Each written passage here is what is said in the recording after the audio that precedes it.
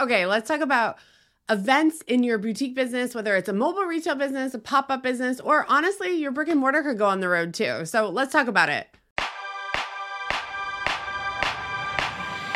Welcome to the Boost Your Boutique podcast. I'm your host, Emily Benson, corporate merchant turned boutique owner turned consultant. I want you to start, grow, and scale your boutique business right here with me. If you're ready to master your mindset, margins, and marketing, you're in the right place. If we haven't met yet, hi, I'm Emily Benson. I am a boutique consultant and I'm here to help you grow your business. I love retail, I love product, and I want to help you sell more of it, okay? So where can you sell it? This is a question I get asked all the time. Once you've started up, you might be in a position where you have a mobile boutique in a trailer or a truck, or you're going to want to start doing pop-ups. Now, what are pop-ups? Why would you do it? What does that even mean? Okay, so a lot of people are doing pop-ups now because they're easier, okay? It's a good way to test the market. So pop-ups are any event that happen like as a vendor event. So this could be a craft show, a local artisan market. Sometimes pop-ups are more semi-permanent too. You could do a pop-up for a holiday season at a mall, right? You could do a pop-up in a shared vendor space that someone else manages for you and you just make money from, right? Pop-ups are anything that are like temporary or semi-permanent. And the idea is that you're going there, you're testing the location, you're testing the audience, and you're seeing if it works for you. Not every pop-up is going to be good, and not all pop-ups are created equal, okay? I have done pop-up events that I've made thousands of dollars at, and I've done pop-up events where I've made like $100. The $100 one was a food truck festival. I had a 30-foot step van and I figured, let me go hang out with the other step vans and see what happens. Well, guess what? People are there to eat, not to shop. They don't feel good when they're eating. They don't want to try on clothes. It was bad for me, okay? So I really never did many food truck festivals because it just wasn't worth it for me. That said, I love a good neighborhood event, a neighborhood market, an artisan market, any kind of like fair, festival on the street in the city, like I'm there, okay? That's the thing. You've got to figure out what the vibe of your customer is going to be so that you know where they're going to be. The idea of a pop-up is that you're going there, right? You're going to where they're going to be. And so making sure you're in the right neighborhood with the right demographics, and those customers are going to be actually showing up at that event. Whether or not they buy is a whole nother thing, but if they're going to be at that event, you want to be at it too, okay? You want to study the other vendors that are there. You want to study the ones that look busy. You want to see what they're doing.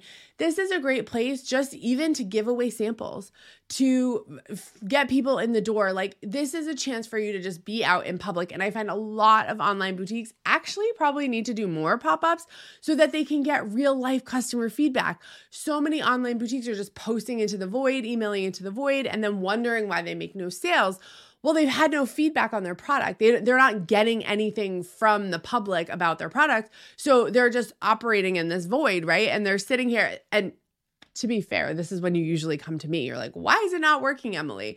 Well, it's generally not working because of your products, but also you're not getting the feedback around your product because it's taking so much effort to get it out there. So doing pop-ups like artisan fairs, craft fairs, go on Facebook, look in the events tab, look locally, look 20 miles away, see where you can just get out of the house, set up a table, set up a booth. It doesn't have to be crazy complicated. If you have good product and good branding, you should be okay at these events, okay? So pop-ups are really important.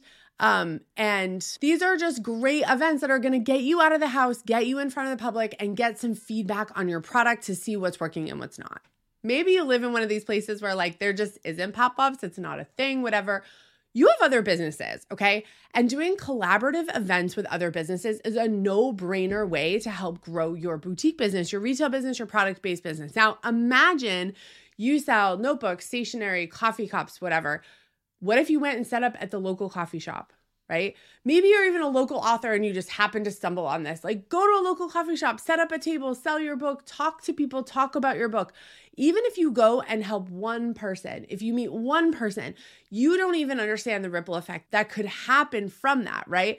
So understand that getting out and doing these collaborative events with business owners could be so good for you. Now, how do you actually set this up? Well, go meet the business owner. Ask if they do events like this. Maybe you see a business in town and they do sort of connection events with people, networking events. They allow people to pop up.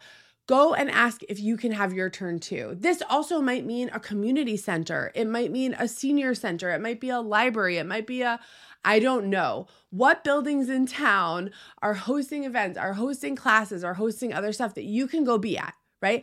And maybe you host a styling class at the library and it's sponsored by your boutique, and you bring items from your boutique, you bring items to your closet, and you teach a free styling class at the library for people. Again, it gets your name out there. It gets you moving. Okay, pop-up events for me are the thing that get people moving in their business because they have to literally get up and move.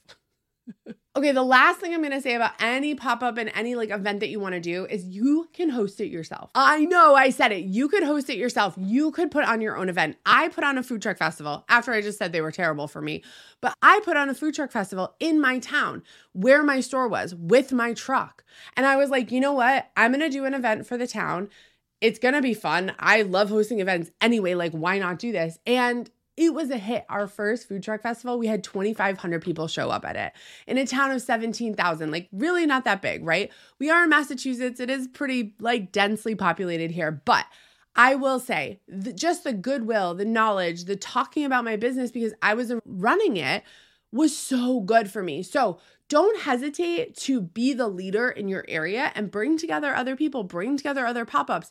Does it take energy and effort for you to advertise and get the word out there? 100%. This is me adding more work to your plate. But if you don't have the opportunity to do what you need to do to run your business, you have to create the opportunity.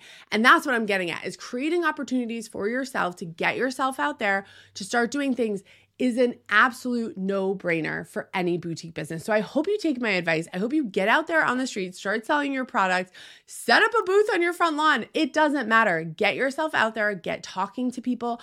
Pop-ups are so, so good, and you should be doing them this year.